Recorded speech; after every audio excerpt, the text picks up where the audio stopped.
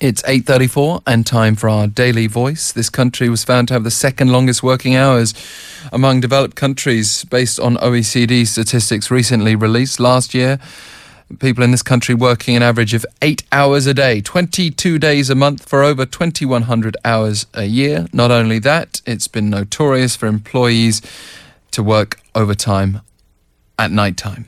And on today's Daily Voice, we hear from a young worker sharing her thoughts on this culture of going through the nighttime hours.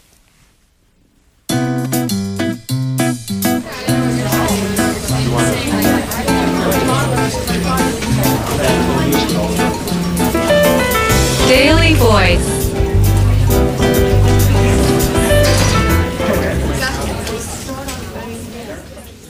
안녕하세요. 저는 부천 사는 25살 직장인입니다. 저희 회사 사람 Hello, I'm 25 years old and I'm currently working in the finance sector.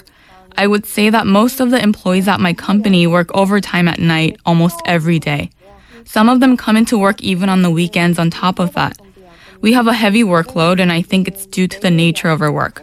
In my case, I work overtime about 2 to 3 days a week. And everyone's struggling both physically and mentally because of the accumulating fatigue. But individual employees can't do anything about it because each of us has different tasks and we can only leave the office when we complete our work for the day. And many employees work overtime to please their bosses.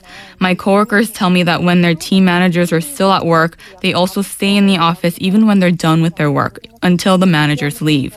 Night shifts can cause even more stress for married couples.